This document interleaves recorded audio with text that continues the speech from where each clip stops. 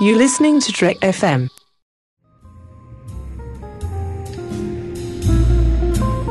There was a little bar in Mill Valley where all the Starfleet trainees used to go. The 602 Club. You know it? I was there more times than I can remember.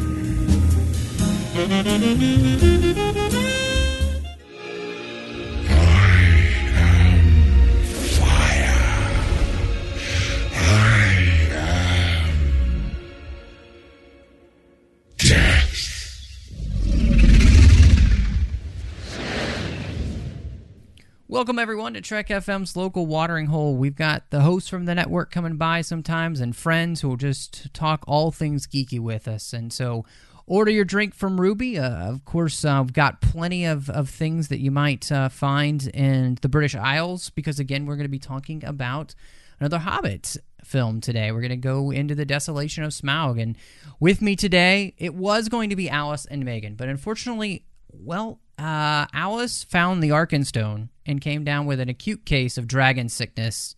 Megan was able to take it away, but she's not going to be able to join us tonight. Megan, how is Alice doing? Is she going to be okay?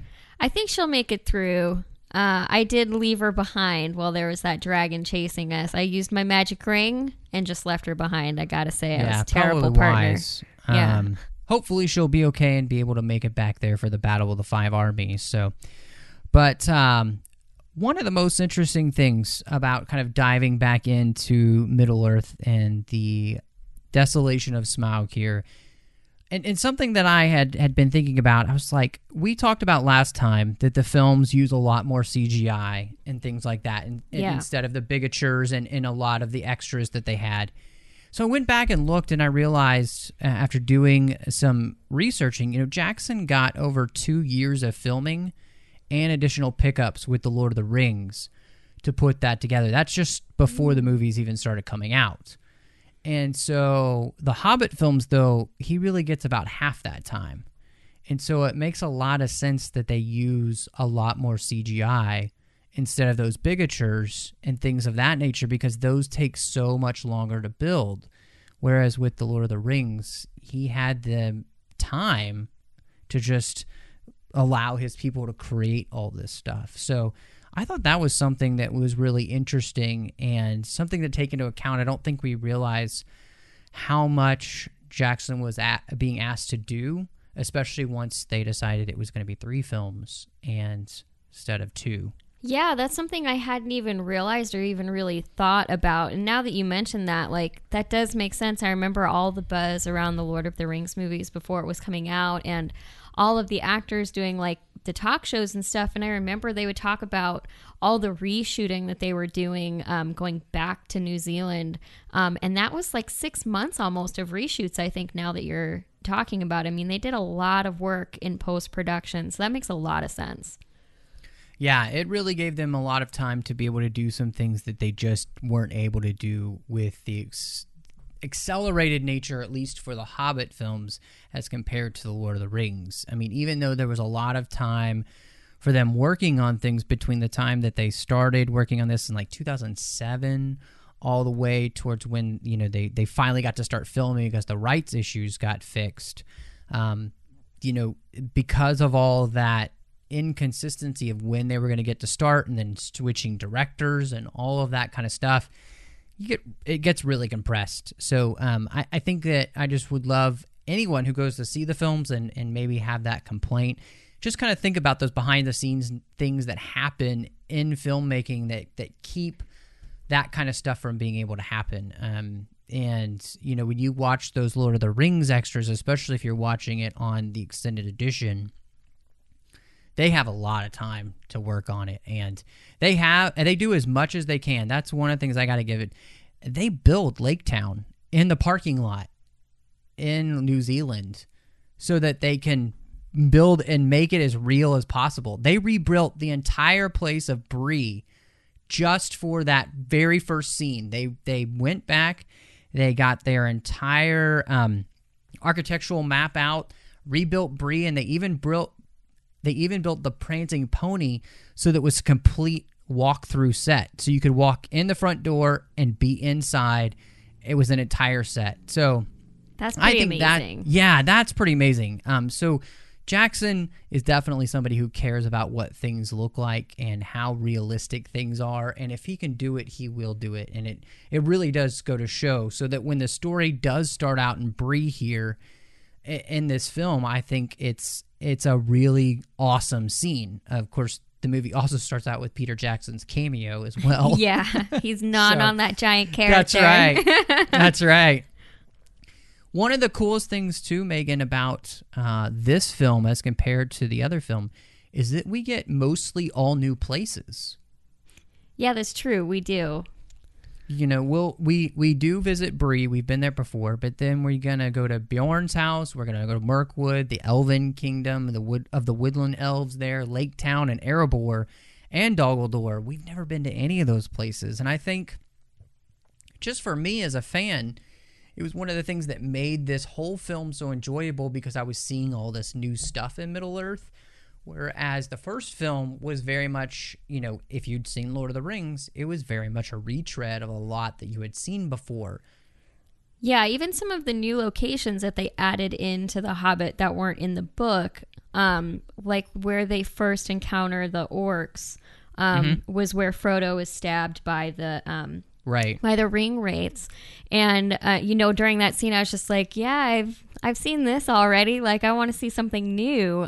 So this movie was really exciting because of all the new locations. And I think they did a great job with a lot of them. Well, starting out in Bree is a place that we had been before. And I think it's a really great addition to the Hobbit story, because in the Unfinished Tales, Thorin and Gandalf actually do meet. There is a meeting between those two, and they get to talk about everything that's happened. At that point, Gandalf has gotten the map and the key as well from Thrain, and it's a little bit different here in the extended cut of this movie, the way the timeline kind of works out and the characters and everything.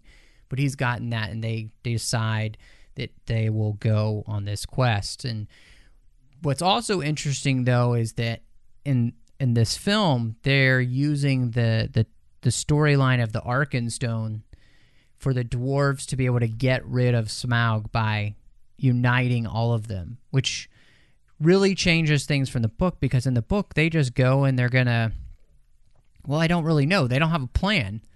That's one of the things I like about the book. Yeah. They didn't think it through. We were talking, Educating Geeks just recorded a podcast covering the novel, and that was one of the things that we talked about a lot, was these guys really didn't think a lot of this through. It really is just an unexpected journey. Yeah. Like they go on this journey, and there's not a lot of planning involved, which is so funny, because... you know, you're going to get to the mountain, and as far as you know, there's still a dragon inside. Yeah, they knew that guy was there. They just didn't have any thought about what they were going to do after they got there. And the fact that there is a giant dwarf-eating dragon in there. Right. And so you have a thief, but is he going to, you know, steal gold, you know, like one little bucket at a time? So I thought that was really funny. It really does set up the scene and really enter you back into the story. And then we end up right back at them running away from the orcs. And Bilbo has been spying for them and seeing who's following them and all of that. And he tells them that there's a brand new character following them, and it looks like a bear. And goodness, does this bear look crazy, scary, like huge hulking thing. I mean, it's like... I don't know, it looks kind of more like a prehistoric bear. Oh, yeah, it was huge. Big black bear. And so that's when we end up at Bjorn's house. And this is something that for the extended version of the film, they really extend, because there's a whole other scene that happens there where in the morning when they wake up, Bjorn is out chopping wood, and the dwarves are kind of coming out, maybe one at a time, two at a time, because he's not a big fan of dwarves in the first place. And Gandalf is trying to play it off that there aren't that many, and he keeps getting more and more agitated, and it's the only time you've ever seen like Gandalf really worried, like he's kind of scared of Bjorn, which I thought was really interesting. And so What did you think, Megan, of that whole brand new set? We've never seen this place, and then this brand new character. Well, Bjorn's actually one of my favorite parts of the book. So actually, I was a little bit disappointed with these scenes when I saw the movie because it felt so short. So the fact that they extended that, I absolutely have to watch the extended version now. And one of the things that they had cut out from the book was this trick that Gandalf plays, where he brings the dwarves in two at a time. And that's what happened when they first arrived at Bjorn's place in the book. So I'm glad to hear that they put that back in because I thought that was hilarious in the book. And I love that Gandalf is very cautious around Bjorn because that's how he is in the book as well. He understands the guy and he's definitely formidable. So it's good to see that that's kind of brought back in as well. Yeah, and it's pretty cool because at least in the movie version, he introduces himself to Bjorn and says, I'm Gandalf the Grey. And Bjorn's like, I've never heard of you. And, so it's Gandalf can't even go on his reputation at this point, which is very funny because usually Gandalf walks into a place and everybody kind of knows who he is. Even if they've, never met him before, he has a reputation, but Gandalf is walking on eggshells, and that's really funny to watch Ian McKellen play that because it's very funny. It's very disconcerting to see Gandalf so off his game. I will have to check that out for sure because hands down, I just love the visit to Bjorn's house. The way that they approach his place in the book is so interesting, and the way Gandalf behaves around him is really interesting, and I really wanted to see Ian McKellen play that, so you're convincing me on the extended edition. That's right. You're going to have to go back and watch it again. Aw, darn. More hobbits. What did you think of just his house in general? Was it kind of what you thought of when you read the book, or did they do something completely different for you in the movie? It's not how I pictured it. I pictured it a lot bigger and maybe a little bit more elaborate, but with all the animals and stuff in there, I thought it fit his character really well. I loved all the bumblebees buzzing around and all the animals hanging out inside. I don't know. It's one of those things that's always hard to translate from a book, from whatever the audience has in their mind versus what the director has in their mind. But I really enjoyed it. It was one of the better parts. It was one of the parts that I liked the best about the movie, and it's definitely one of my favorite parts of the book. Well, that's one of those scenes, too, that they did film on location, and they filmed in a place called Paradise. It was a gorgeous location. It literally beautiful looks lighting like paradise. Yeah, it was fantastic. So really, really neat. In fact, they were scouting locations, and Peter Jackson sees this area there, and he loves this big old 200-year-old oak tree, and he wants to build basically the entire place around it, especially the back part, which you see in the extended version that they had to cut out. Unfortunately, there's a huge windstorm, and that windstorm knocked over that tree. Oh, wow. So they literally built a tree that looked exactly the same, and half the people that came back when it was finished didn't realize that wasn't the same tree. Wow. It was awesome. They're like, I was totally convinced that was a real tree. It's so funny. So these are the kind of things that the details that they'll put in, I think, that are really fantastic. Their art department is just outrageously talented. Like all of their sculptors and painters, just incredible people. Yeah, really amazing. I think one of the best production companies that is out there. It reminds me of very much the way that Lucasfilm and George Lucas would work. They would spend hours upon hours, just people coming in with maquettes, and until one of them finally was just right, exactly what the director was looking for. And Weta works very much like that with Peter Jackson. And I think that's a really neat thing. It's unique. I don't know if everybody gets those things right.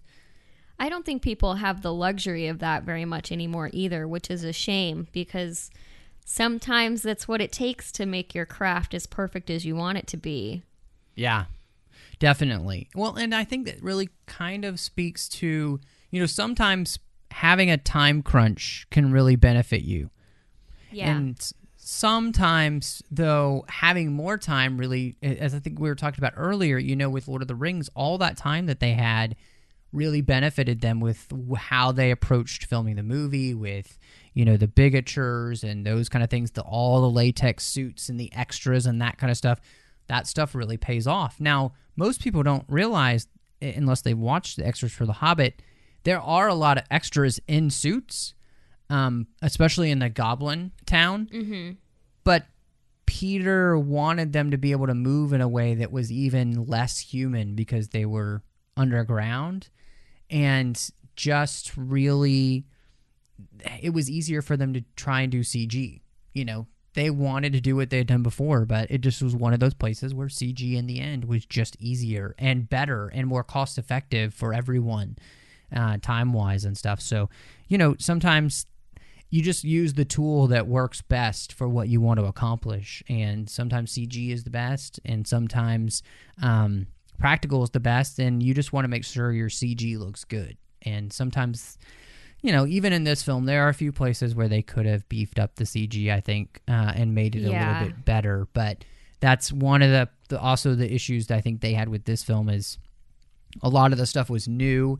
They were having to create really quick because they were adding a lot more to this movie. So one of the neat things too I found is that by having it be 3 films, we really do get to spend some time on characters that are going to be important later and that are going to come back and have a role to play. And Bjorn's one of those characters.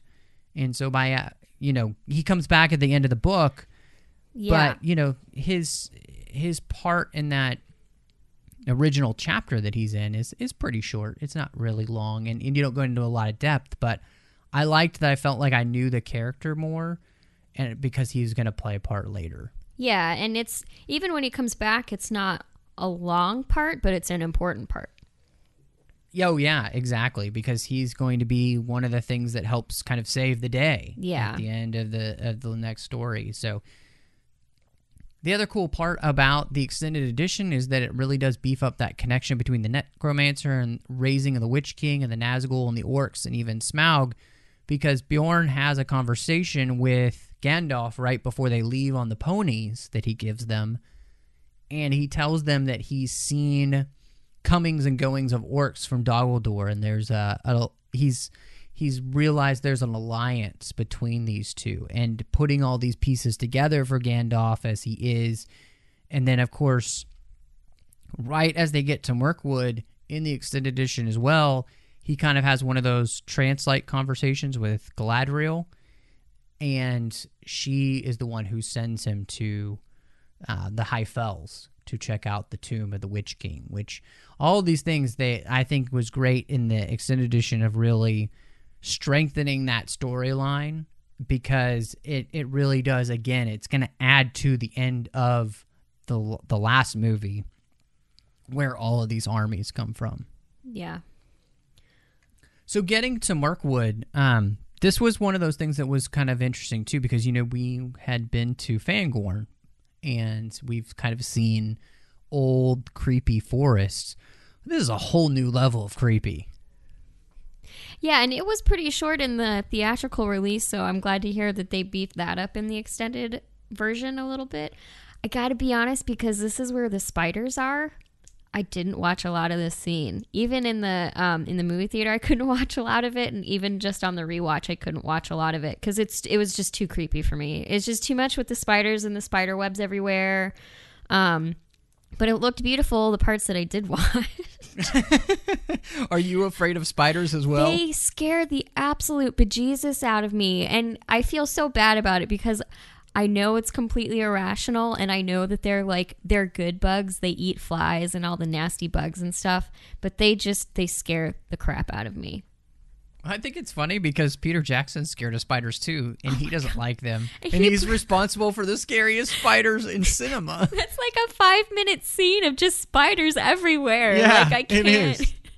I've tried to watch it and I just can't. I have to eventually the primal brain just takes over and I have to flee the room. It's terrible. Well, and what is funny is if you were reading the book, we don't all get this, I don't think, because we don't think about it in timetables, but they spend about a week in Mirkwood. Yeah, they're there lost. for a long time. Exactly. And so I did like the fact that the extended version really beefs this up, and they do the whole thing where Bomber falls into the water and, you know, he comes enchanted and he's sleeping and And all dreaming of that about happens. food. Exactly. They do the whole part where Thorin shoots at the white stag and it runs off, and, you know, Bilbo's worried, saying you shouldn't have done that, and all of those kind of things they kind of add in. It adds to this just craziness along with the music, and then just the kind of like weird psychedelic nature of this forest, and then the spiders. It's just really, really well done, really creepy. And I have to say, too, the work here that the digital team does with the spiders and all of that is fantastic. Oh, yeah, they absolutely did a great job with that. I mean, it says a lot that I can't stay in the room for very long because the spiders look really good. The forest looks incredible. Those reddish leaves are just gorgeous. The spider webs everywhere. I mean, it's a beautiful section of the film. Yeah, and they had created, you know, the last film they had done a special practical effect with the spider webs, and they were able to create a new one that kind of gave it that much more mesh look. Yeah. So they could really encase everybody in the spider webs, which it just made it so, just so uber creepy. Yeah, I don't want to touch that stuff. Like, I have no desire to see what that feels like. It looks too realistic. Well, and what was kind of nice about the scene in Mirkwood as well is that, you know, Bilbo loses his ring, and the ring is starting to slowly kind of corrupt him just a little bit, you know, when he goes after that baby spider who he has no idea if it's really going to attack him or not, or if it's just, you know, wandering around, but he just goes all like Rambo on the thing, and it's a creepy, scary scene, and I think Martin Freeman just plays it so well. He did a great job with that for sure. The way he said, because he says, it's mine, it's mine. He really just channels Andy Serkis in that scene. It's fantastic.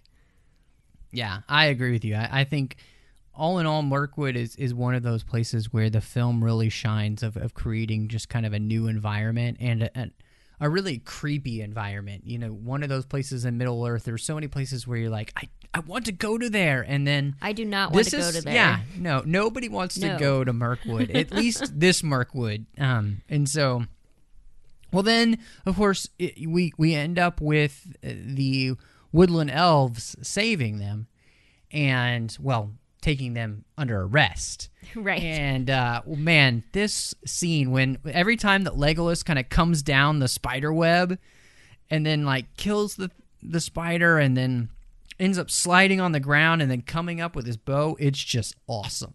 This is definitely a movie of elves being totally awesomely badass, which I fully support. Yeah, I mean, Evangeline Lilly one can be on screen as much as she wants as an elf. Absolutely. But she is really, really good, especially at the physical nature of the elves and their fighting and everything like that. I think that she just totally sells it. She makes it look easy, too. Yeah, she really does. Yeah. So I heard on the extras, you know, they talked about her and that a lot of the stunt ladies really hadn't worked with somebody just that physical and just that good. And so I think that's really cool. It speaks very highly of just how much she worked on that. And, you know, I think for me as well, as we talked about last week a little bit with her, I think there is a lot more to the character in her than just kind of the romance angle.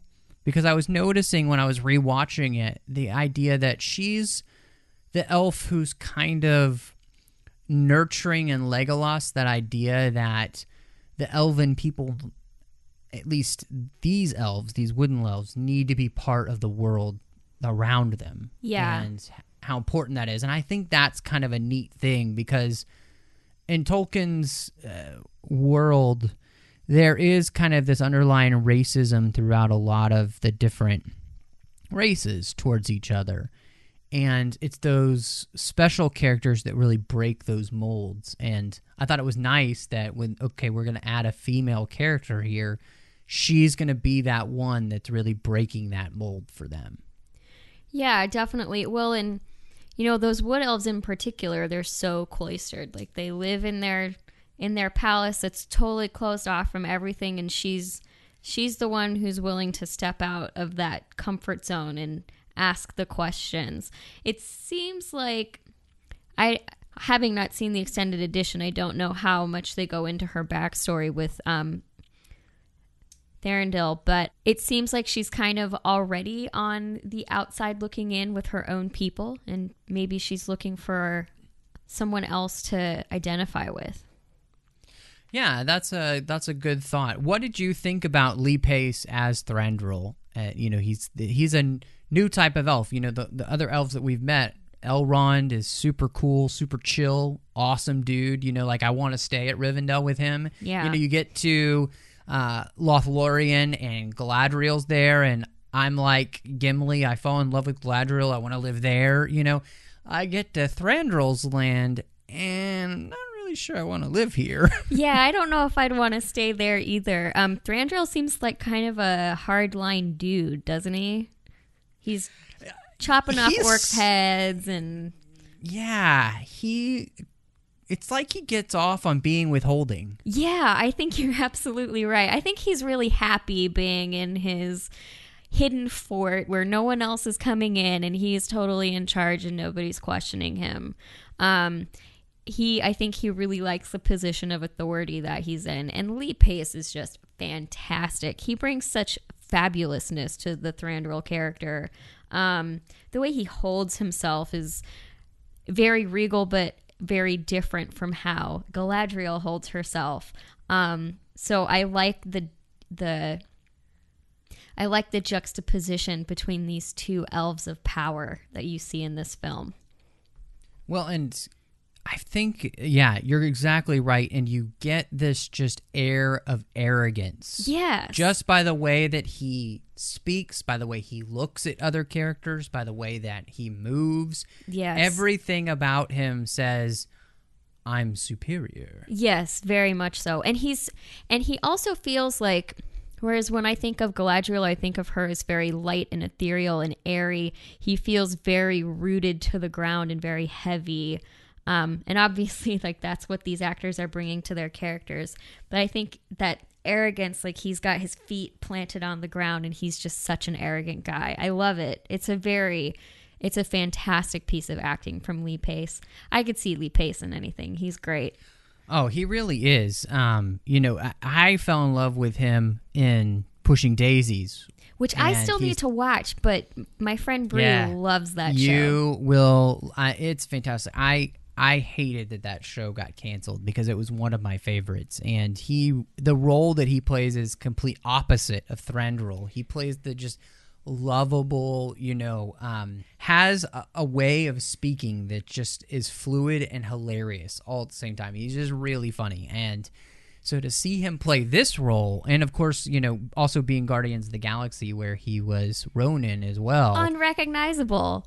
Yeah, exactly. So very well done. I think Lee Pace is going to be somebody that we're going to be watching a lot of, and I'm very glad. When he first strolled up in the Unexpected Journey on an elk, I was like, that dude is awesome. He is I awesome. Be him. He's badass. So yeah, it's very cool. So we've met Legolas's dad.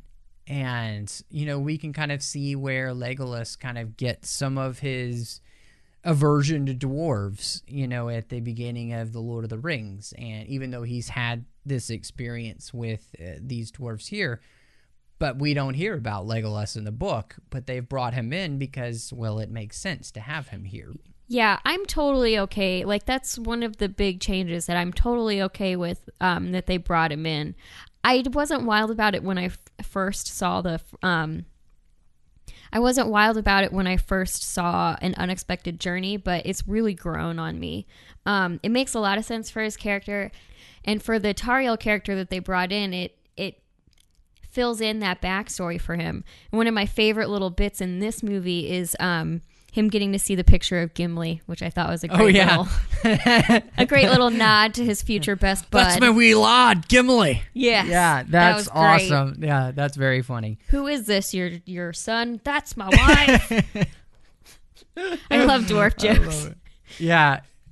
What did you think of just the woodland realm in general? Because, they live underground instead of in the trees or, in those beautiful mountain retreat-like homes like in Rivendell. What did you think of the way that they had created what Tolkien described in the book for the woodland elves? I enjoyed it a lot. I loved the way they kind of mixed the rock and the wood. It felt very homey. I wouldn't want to live there just because of Thranduil, but I wouldn't mind living there if he wasn't around, because it actually looked like a really cozy place. Maybe kind of Hobbit hole-like because of all the rich textures. The lighting in there was beautiful. And then they kept all of those, what we've come to see as elven details, with all of the really detailed scroll work and those beautiful columns outside the main door. I wanted to see more of it. Yeah, I'm with you too. I think that this was a place that I just wanted to explore more of, and I think that speaks to, even though this isn't a bigature or something like that, it felt so vast and beautiful and ornate and mysterious all at the same time, so that like a Rivendell or Lothlorien or any of those kind of places that we've seen in Middle-earth, I just want to go there and get lost. Yeah, exactly. And just... I'd love to go there for vacation and just wander around for a couple weeks. Yeah, hopefully run into Tauriel, have a few elven drinks, which apparently when you get to the cellar, in the Lord of the Rings, Legolas has that whole thing with Gimli where he can't get drunk, Right. He's like, I feel like apparently elven wine is pretty some strong Yeah. goodness. I love wine, that. so I'd love to try some elven wine. Whoo! That's like, what is that, like 150 proof or something? It must be. I'll take a thimble, please. Oh, gosh. What did you think of that scene? Because, in the book, that is a pivotal scene, and it's a very big scene. What did you think of the way that they handled that? Well, we talked a little bit about it when we were discussing the first film. We talked more about the actual barrel ride. It happened real quick. In the book, in the book, they're there for quite a while, and Bilbo's wandering around trying to help break them out. And, in movie style, he just kind of stumbles upon the keys and gets them out really quickly. I enjoyed it. It was over quickly. And then we got into the over-the-top silly barrel ride that we're all going to go on at Universal Studios here next summer. But, it was over quickly. I think the thing that I love about that scene, one, is that all the dwarves are like, no, I'm not getting in those barrels. So, that's crazy.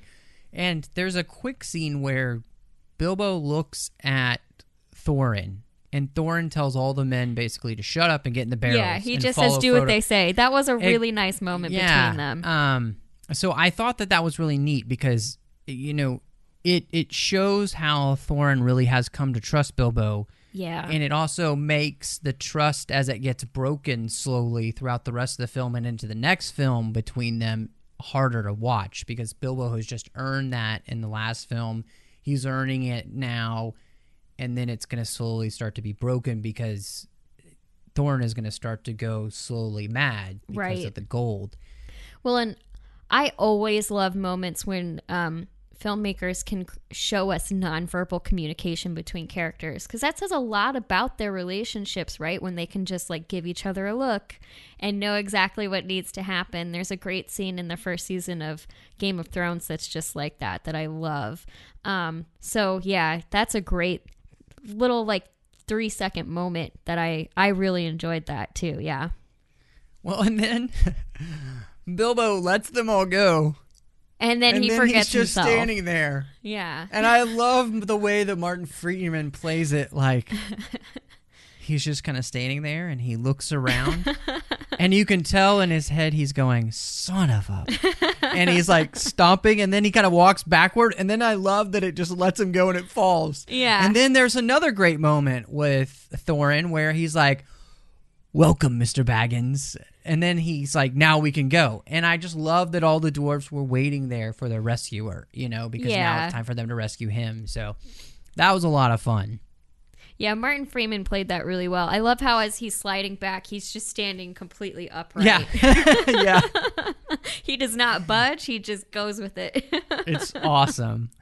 Well, that whole scene, what was really interesting in the extras is that, they actually built this whole waterworking system that went around in this huge circle that is kind of like a log ride, but it was with barrels, so they could film these guys in water.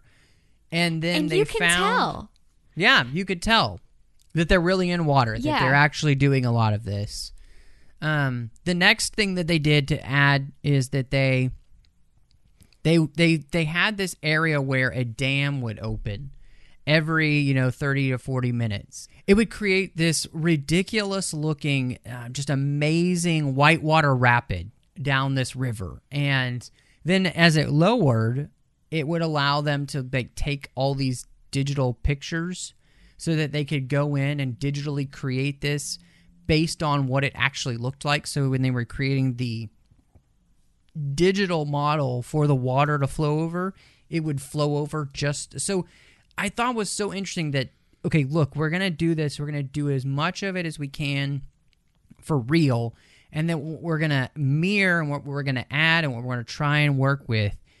We're going to do it as close to what we have as our master as possible. And putting all things together and knowing that water is still the hardest thing for them to do digitally.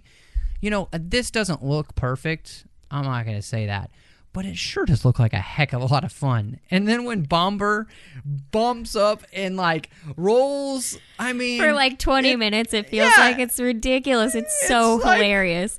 It's awesome. And the fact that you're laughing, it's fine. Because that's the whole point is this is The Hobbit. And this is one of those moments where things are lighter and funnier. And I really just enjoy the fact that they went silly here. Because it's The Hobbit. It's okay to go silly. It was the right place to do it, too. And when he comes a whirling dervish, so funny. My husband said it reminded him of Hook. Yeah, it does kind of remind me a little bit of Hook. But, personally, I'm not a fan of Hook. But I because I don't like what they do to Neverland. All right, I'll give you that. The 90s and the fact that now it's always the 90s. But yeah, I get that. Yeah, that kind of silliness they do definitely go for here, and I think it completely works. And again, they do as much of this as they can for real. And so when they're getting out of the barrels too, that's all real. They were in a real river there in New Zealand and everything, and pulling themselves out and trying to get out is all done real. And then of course that's where we meet the Bard for the very first time, and we're about to head into Lake Town. So this whole area of the film, I think, was a great place for them to really do what they did in the movie.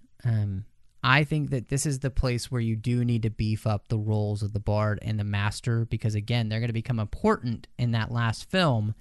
And if you don't create some actual character for them, they just come off as very one note. And that's how they kind of come off in the book. You get to know them after they've been there for a while, but we can't really do that in this movie world that they've created, because if they just show up in the third movie, no one's going to understand who they are or what they're doing there. So this was the time to bring them in and really introduce them.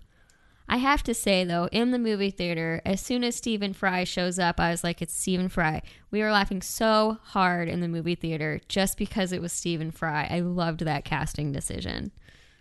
Well, and it is just amazing. And in the extended version, there's even more of him, which is great. And it's just disturbing.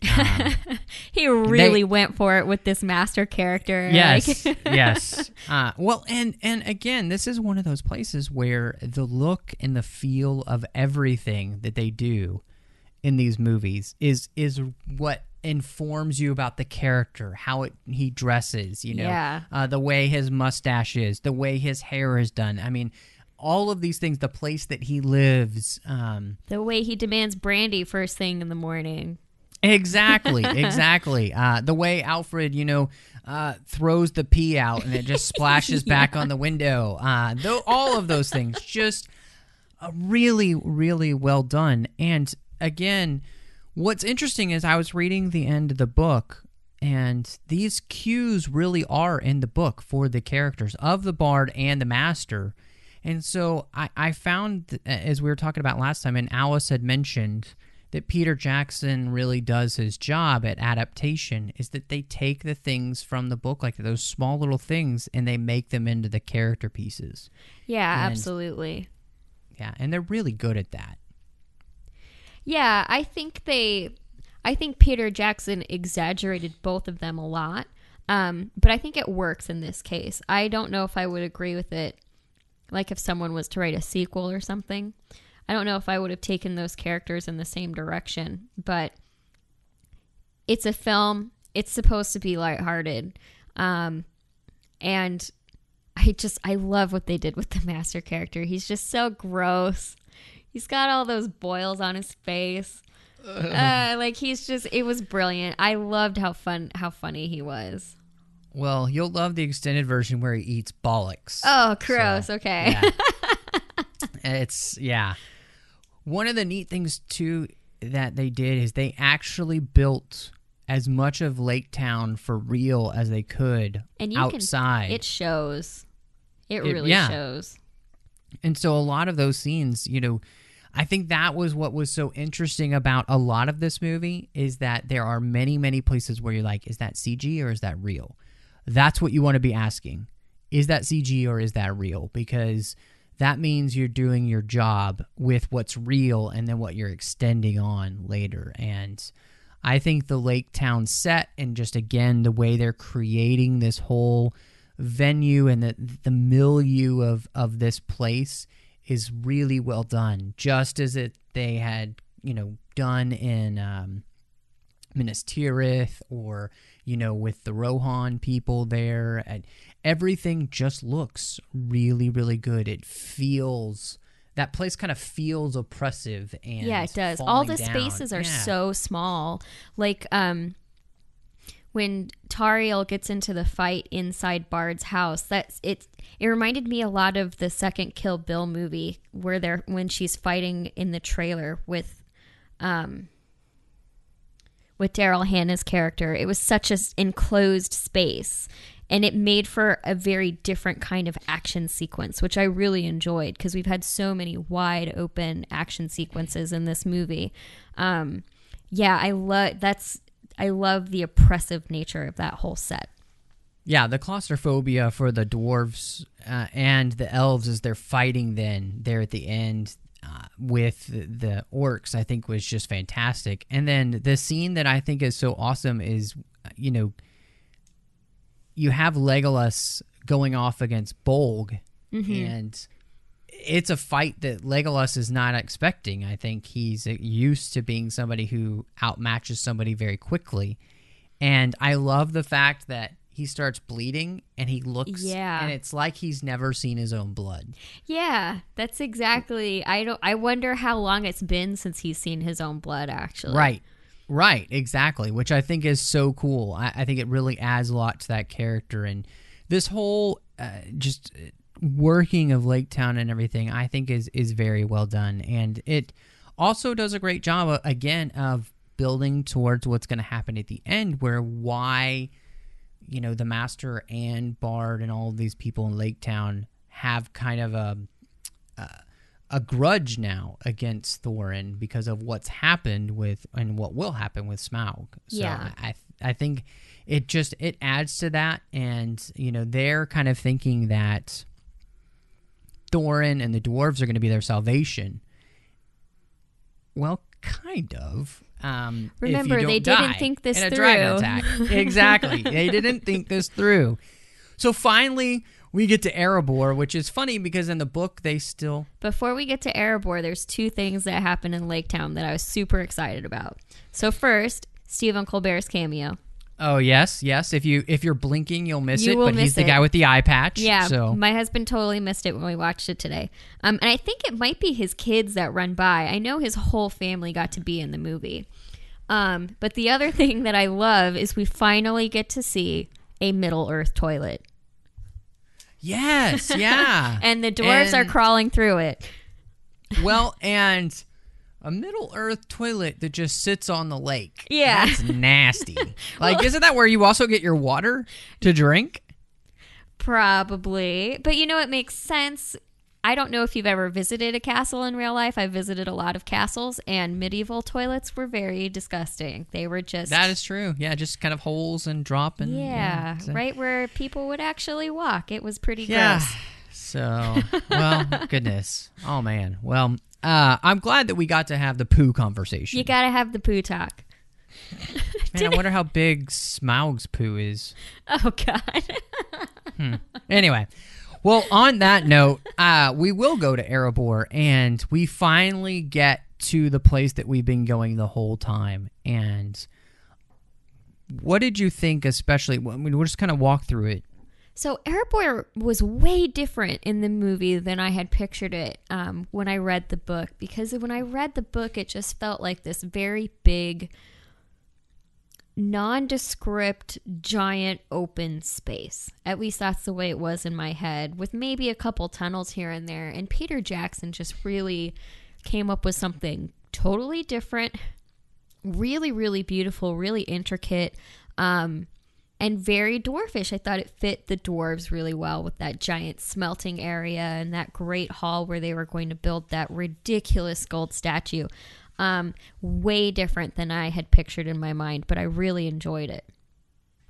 I love how it mirrors Moria, which we've already seen, but it also mirrors Thranduil's reign and Elven Kingdom. And so it's like they put those two together and married them, and the dwarves came up with their look, because the dwarves weren't always unfriendly with the elves at that in that area of the country of Middle-earth, and so they actually used to be friends. And so it makes sense that in some ways the look of Erebor has a little bit more of that open nature that you get in Thranduil's kingdom, but some of the same, looks and feels of Moria that we've already established through the Lord of the Rings, and obviously, comes from the same type of people. So, I'm with you. I think it blew me away with what he came up with. I knew it was going to be something big, because Tolkien doesn't do a ton of describing, which is kind of strange for Tolkien. Yeah. But I really liked what they came up with. Even just the area where the door was. Yeah. I thought was a really, really awesome way to, have that secret door. They have to climb up the statue, and, that whole scene I thought was played perfectly. I really loved all of that. Yeah, I mean, it feels like a really twisty, turny place. You know how we were saying earlier, I'd love to hang out in the Woodland Kingdom and just kind of wander around for days. I don't know if I would want to wander around Erebor, because I'd be worried about getting lost and dying of starvation. Yeah. I feel like they need more signs. Yeah, lots of signage. Make sure people know where they're going. This way to, Woodland Kingdom, this way to the throne room, the throne room, 4.2 kilometers that way, Yeah. I'm sure that place is huge. Yeah. Well, and I think that what it really did too is it allowed them to create the enormity of Smaug. Yeah. And so I just kind of want to really dive in to talk about first him as a character and the creation digitally and everything. What did you think? Because we all kind of have an idea in our heads, and to me, the idea always was the drawing from Tolkien of the red dragon on the map that we have, and that's from Tolkien himself. So that's always been my picture. What did you end up thinking when you first saw him, come on screen? Well, at the time that I saw the movie for the very first time, I hadn't read the book yet.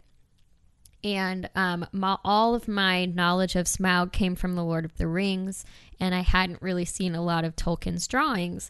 So, I didn't have any pre-expectations. I really enjoy the size of him, and I love his teeth. I think his teeth are fantastic. In some ways, I think overall his design has kind of been done a little bit. I feel like we've kind of developed this idea of the dragon, and no one has really deviated from that in a really long time.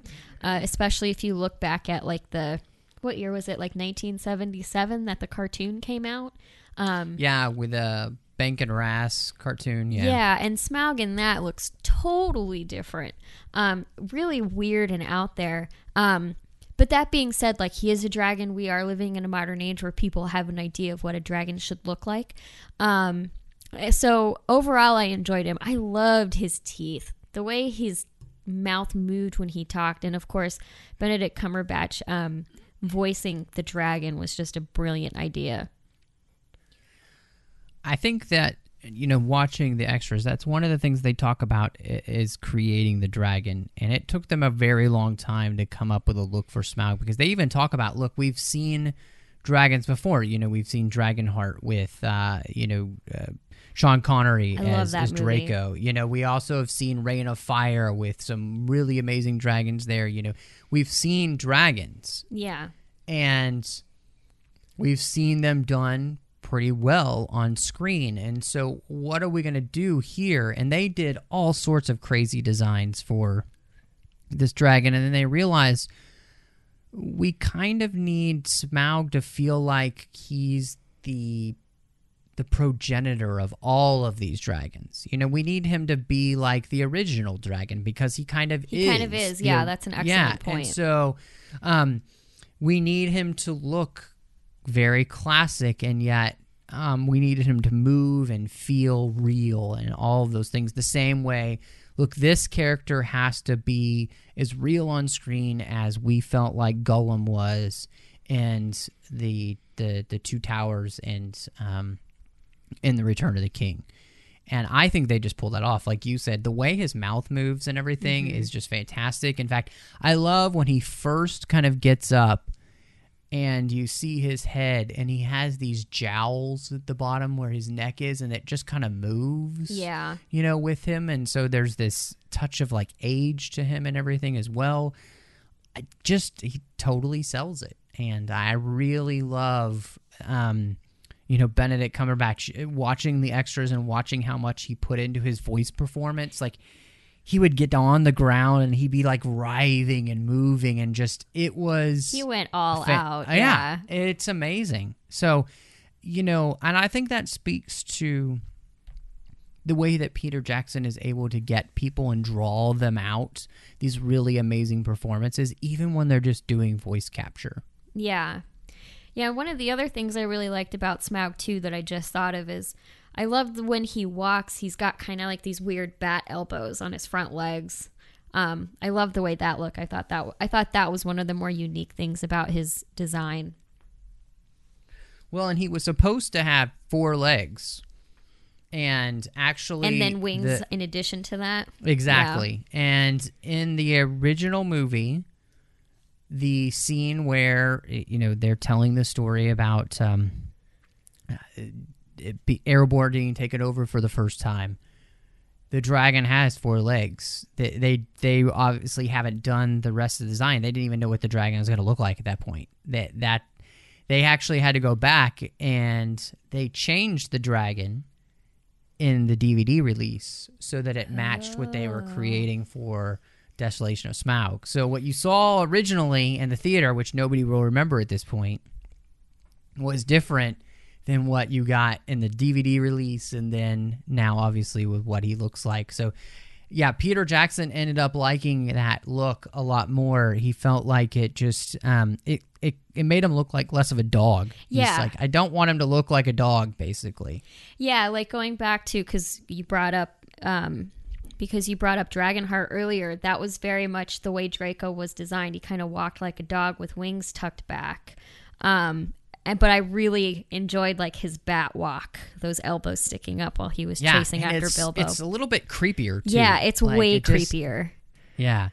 I think it is fantastic. One of the benefits, though, of having a book instead of a movie is the ability to tell the audience things as the narrator.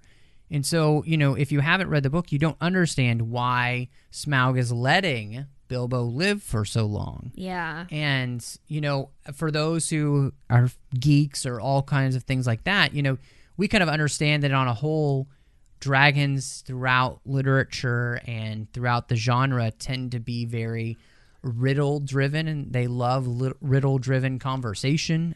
They love to be challenged like that, and Bilbo is very good at that. And the other reason that Bilbo doesn't tell him his name, because names have power, and they convey a lot of information as well. And so this whole game, Bilbo's trying not to give away too much, and then, of course, he's let slip with the barrel rider. And so this whole game they're playing, Bilbo's trying to live. He's also trying to keep Smaug off his game by not telling him too much. And it's a really cool thing. I think it makes it a much more interesting scene in the book and obviously in the film that they're having this whole riddle match. Yeah, it's the second riddle battle we see Bilbo get into, right? And he's really good at them. Sunday, riddle battle here at Erebor. Who do you think they're going to add as his riddle battle companion or his riddle battle opponent in the third movie? They got to have a riddle battle in the third movie, That's true. Right? There's no riddle battle in the third part of the movie. What I really love, though, is the very small bits of detail that they will put in, and where they do try to stay true to the book. And as I was watching it today, I realized that Bilbo has a golden cup in his hand when Smaug wakes up. Yeah, he grabs that cup when all the gold falls and it reveals Smaug's eye. I loved that detail too. Yeah, and it's really perfect because that's exactly why Smaug wakes up, is because he realizes that Bilbo has stolen a golden cup from him.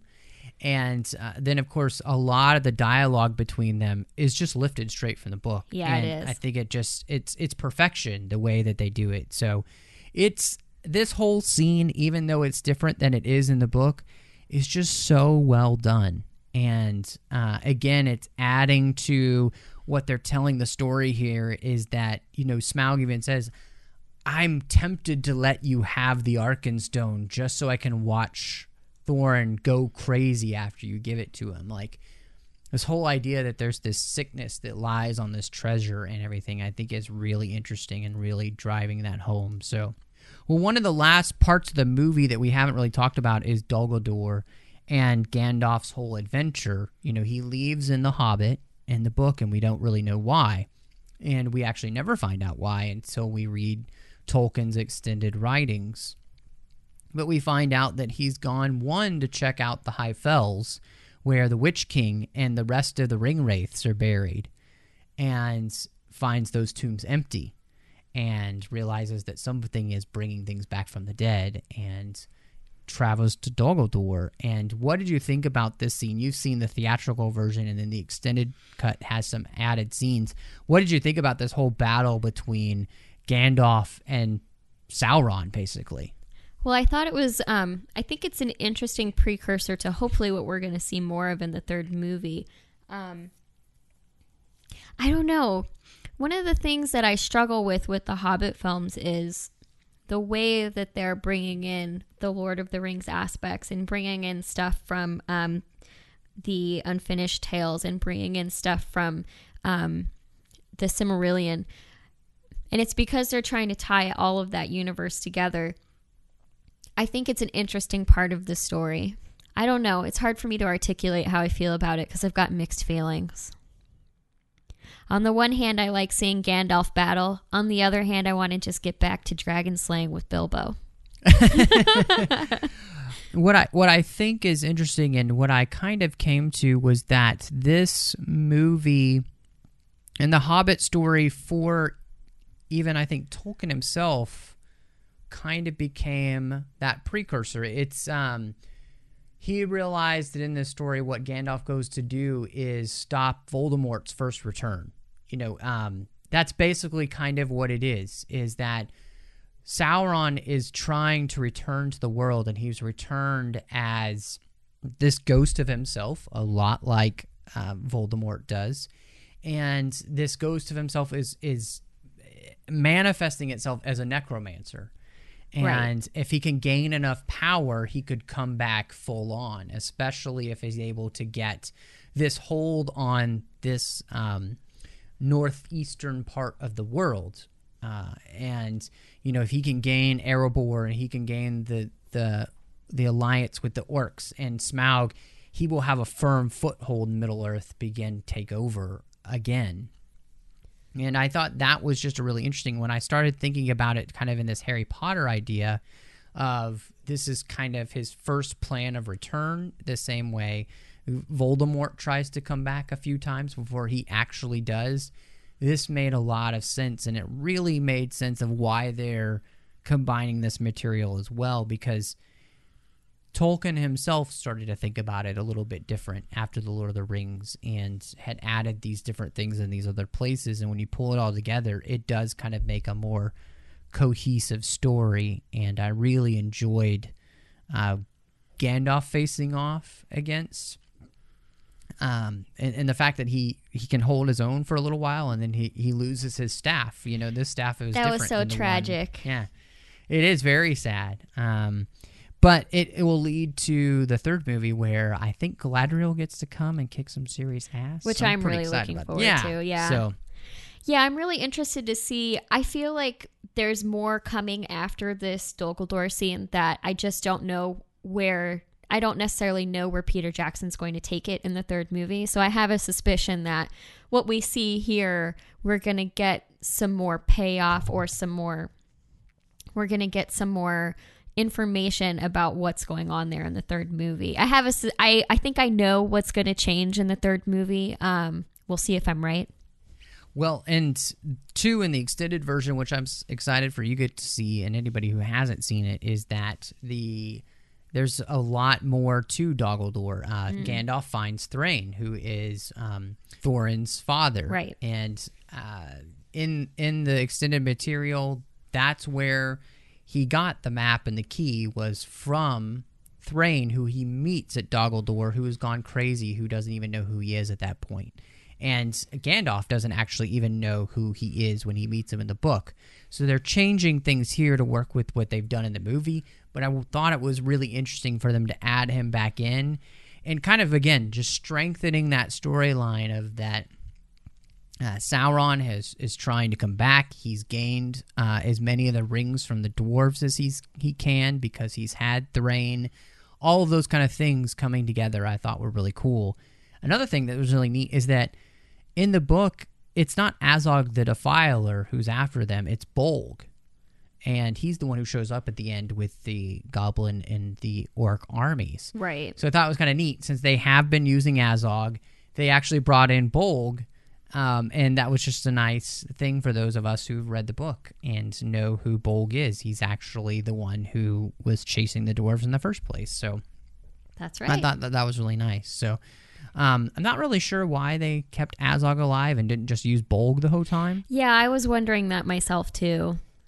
I don't know. So maybe some other geeks out there can just send us an email and let us know what their thoughts on that or hit us up in the Babel conference. So, well, okay, we are running as long as the movie here, but I just want to talk about a couple more things. I think it was neat. There's actually some kind of cool themes in the movie. And the idea of like really holding on to grudges and how that's really damaging to the future. I thought that was really neat to kind of see play out between the elves and the dwarves here with Thranduil and Thorin kind of going at each other. And really it's, in a lot of ways, Keely and Tauriel and Legolas and those characters kind of bridging that gap.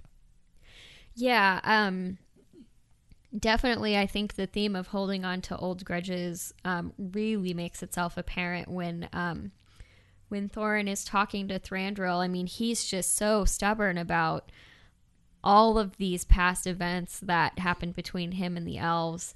And I do like to see this gap being bridged with I like how Tauriel reminds Legolas that this is also their fight. It's not just the dwarves' fight, because they do live in this world and they should care, because these are all the people that they encounter on a daily basis, or at least that they should be, you know? Yeah, exactly. And the whole, hiding your head in the sand is really not the way to live. And, we should fight injustice where we see it. I think that's a great theme for this film, and one that, the great thing about The Hobbit and The Lord of the Rings is they're full of amazing themes. Tolkien is not somebody who liked allegory, but he did a lot of thematic material. And there's a great many things that you can pull from his books and even from the films as well. So I really liked that. And I think it's a great message just for the world in which we live. It's a message that we all need to hear more often. Yeah, and one of the really big themes that jumped out to Alice and I when we read the book was that greed is a really big theme in the book, and I feel like this theme of holding on to old grudges is really going to play itself into a greed theme. We already start to see that with Smaug in this movie, but I think we're going to see even more of that in the third movie. Yeah, definitely. Well, Yoda said, fear leads to anger. Anger leads to hate. And fate leads to suffering. So, and he was right. He's a wise young man. Yeah, he really is. So, one of the neat things that just as we're kind of wrap it up, I noticed that, obviously if you've read a lot of Tolkien likes to mirror his history in Middle Earth. And Beren and Luthien are mirrors for Aragorn and Arwen of the elf maiden and the human who fall in love with each other. And so I thought it was really interesting that they are playing on that theme again with Keely and Tauriel, and not all the time do these stories work out for the characters. Sometimes they do, sometimes they don't. And this is going to be one, if they follow the book, that doesn't, because Keely's going to die. Spoiler alert. Spoilers. Yeah, make sure you put your River Song. I should get that and make there. it spoilers. So, and I just think that that's really neat. And again, as well, as Tolkien kind of rethought the Hobbit and added to it afterwards, in the end, Sauron's first attempt at coming back here kind of mirrors his what's going to happen next. Is he's going to come back, try and come back another way, and gain a foothold in Middle Earth again. And so I think that that's just a really neat thing to see, and the way that they've moved for these films is to make it feel like it's part of the universe that they've already created and to try connect them. And I think that that's smart, but it doesn't just feel like they're just retelling the same story, because it's not the same story. And I really like that. So Megan, for you, final thoughts on the Desolation of Smaug, or as Peter Jackson would say, Schmaug. Schmaug. I think it's a great second film. I'm really excited to see what's going to happen in the third movie. I really enjoyed all of the new locations that we got to see in this, and I really enjoyed getting to see a little bit more of the elves this time around. I know it's a tiny little moment, but I still am so stuck on that little introduction to Gimli that Legolas gets, because that's one of my favorite bromances of all time. So the fact that there's even just a nod to it in this movie just makes me so happy. And more Benedict Cumberbatch as Smaug. I can't wait for that. That's going to be great. Well, yeah, and he also plays the Necromancer as well. Oh, that's movie. Right. He does, doesn't he? So he double dips. It's He's the just same taking way over Hollywood. Yeah.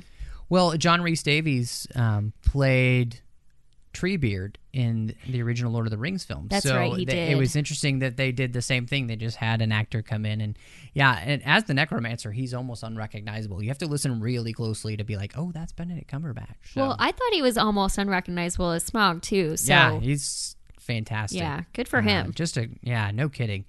Well, for me, I was watching this film, and I really came down to this. This is the Empire Strikes Back of the Hobbit series. Definitely. And nobody complains at all about the Empire Strikes Back not really having a firm resolution. I mean, if you were just left with the Empire Strikes Back and they never made Return of the Jedi, There would be riots in the geek streets.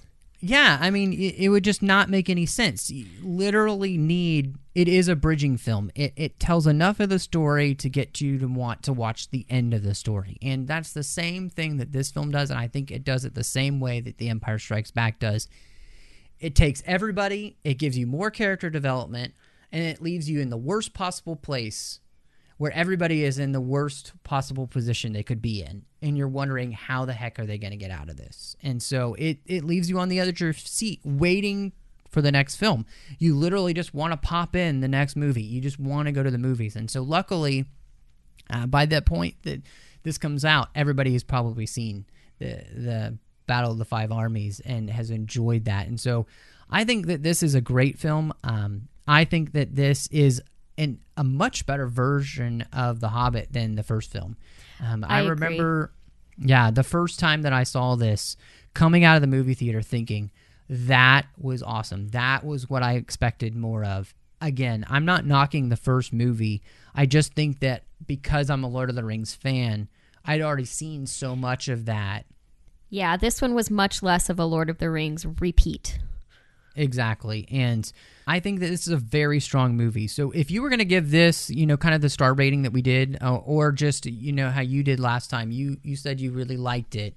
What are the words that popped into your head for this movie? Hanging out with you guys have given me bad habits for my ratings. I want to give this one 3 Smaugs out of Smaug. Wow. I feel like triple Smaug is a huge rating for this film. If I was going to give this a star rating, because I gave, I think, a 7.5 last time out of 10, I would probably rate this 8.5. Because I think that's a high rating. That's high praise. It's that much better, I think, than the first movie.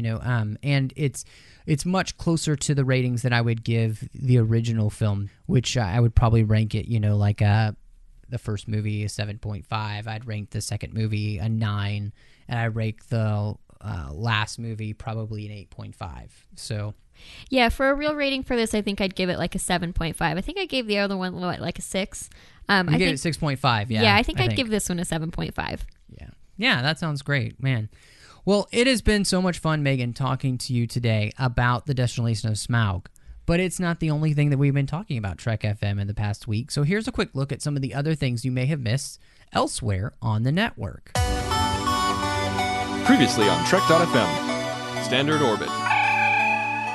And so I was biased against it. Even when I started buying the 2-disc collector's edition DVDs, I avoided buying any of the even-numbered movies. Odd-numbered movies. Earl Grey. Like they stated in the end of the movie, they thought he'd outlive all of them. And I'm like, yeah, that's what should have happened. We should have seen Data, in the 26th century, Data 5.0, whatever we call him. To the journey! You don't know if she's going to stab him or smooch him. She's going to smooch him, of course, after dessert. After dessert. We all know what dessert means. Warp 5.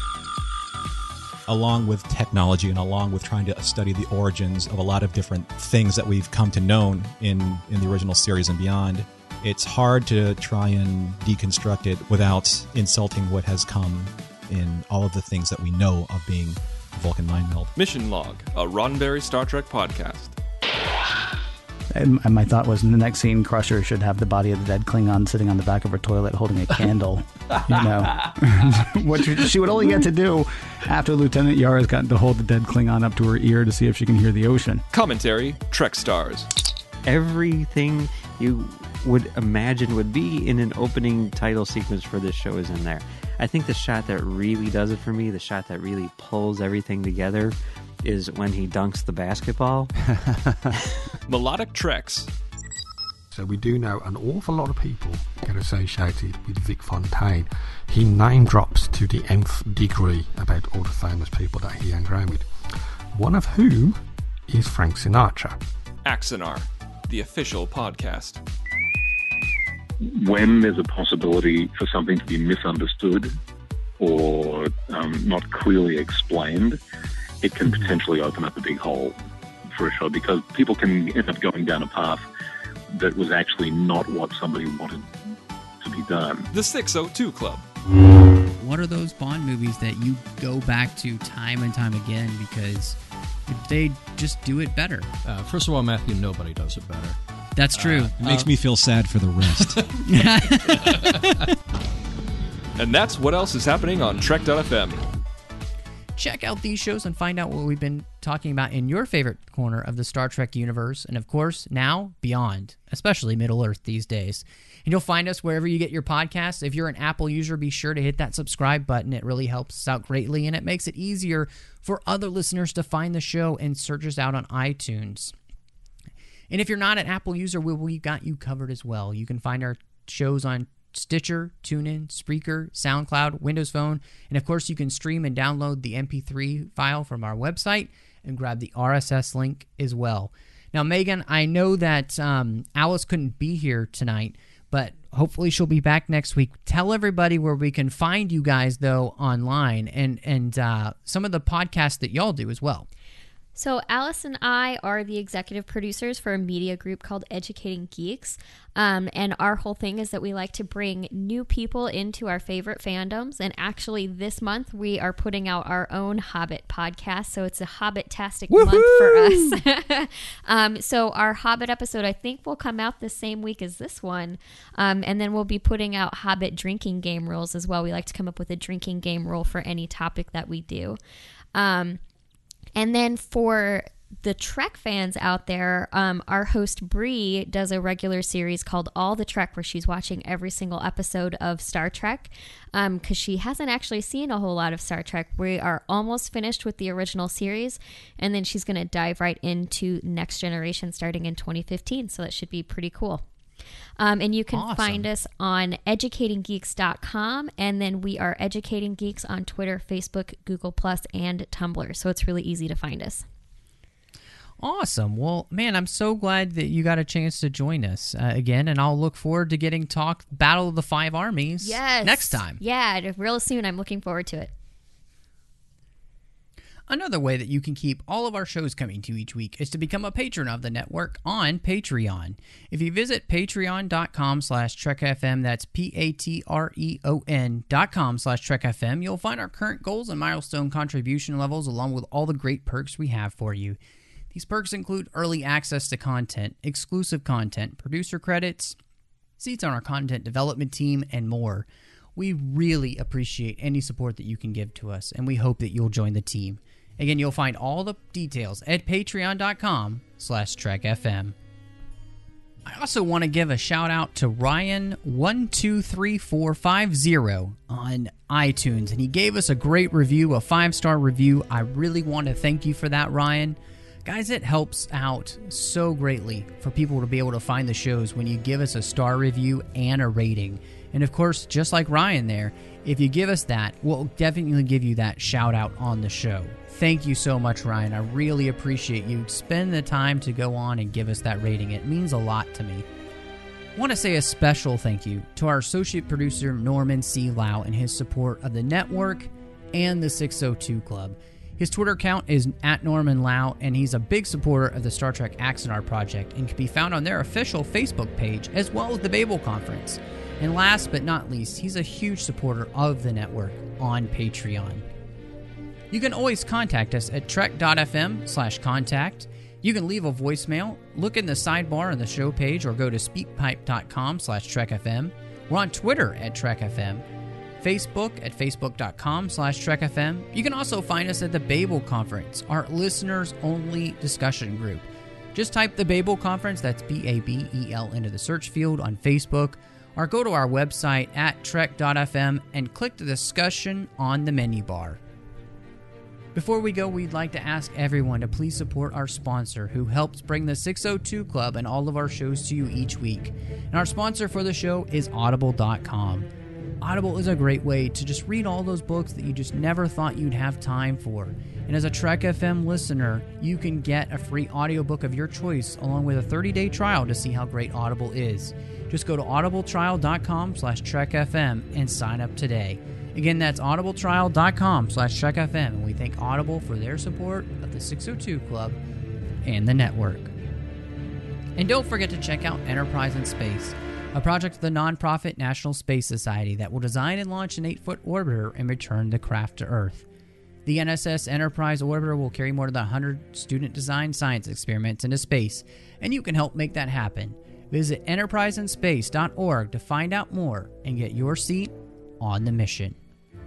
And of course, guys, you can find me at MattRushing02 on Twitter.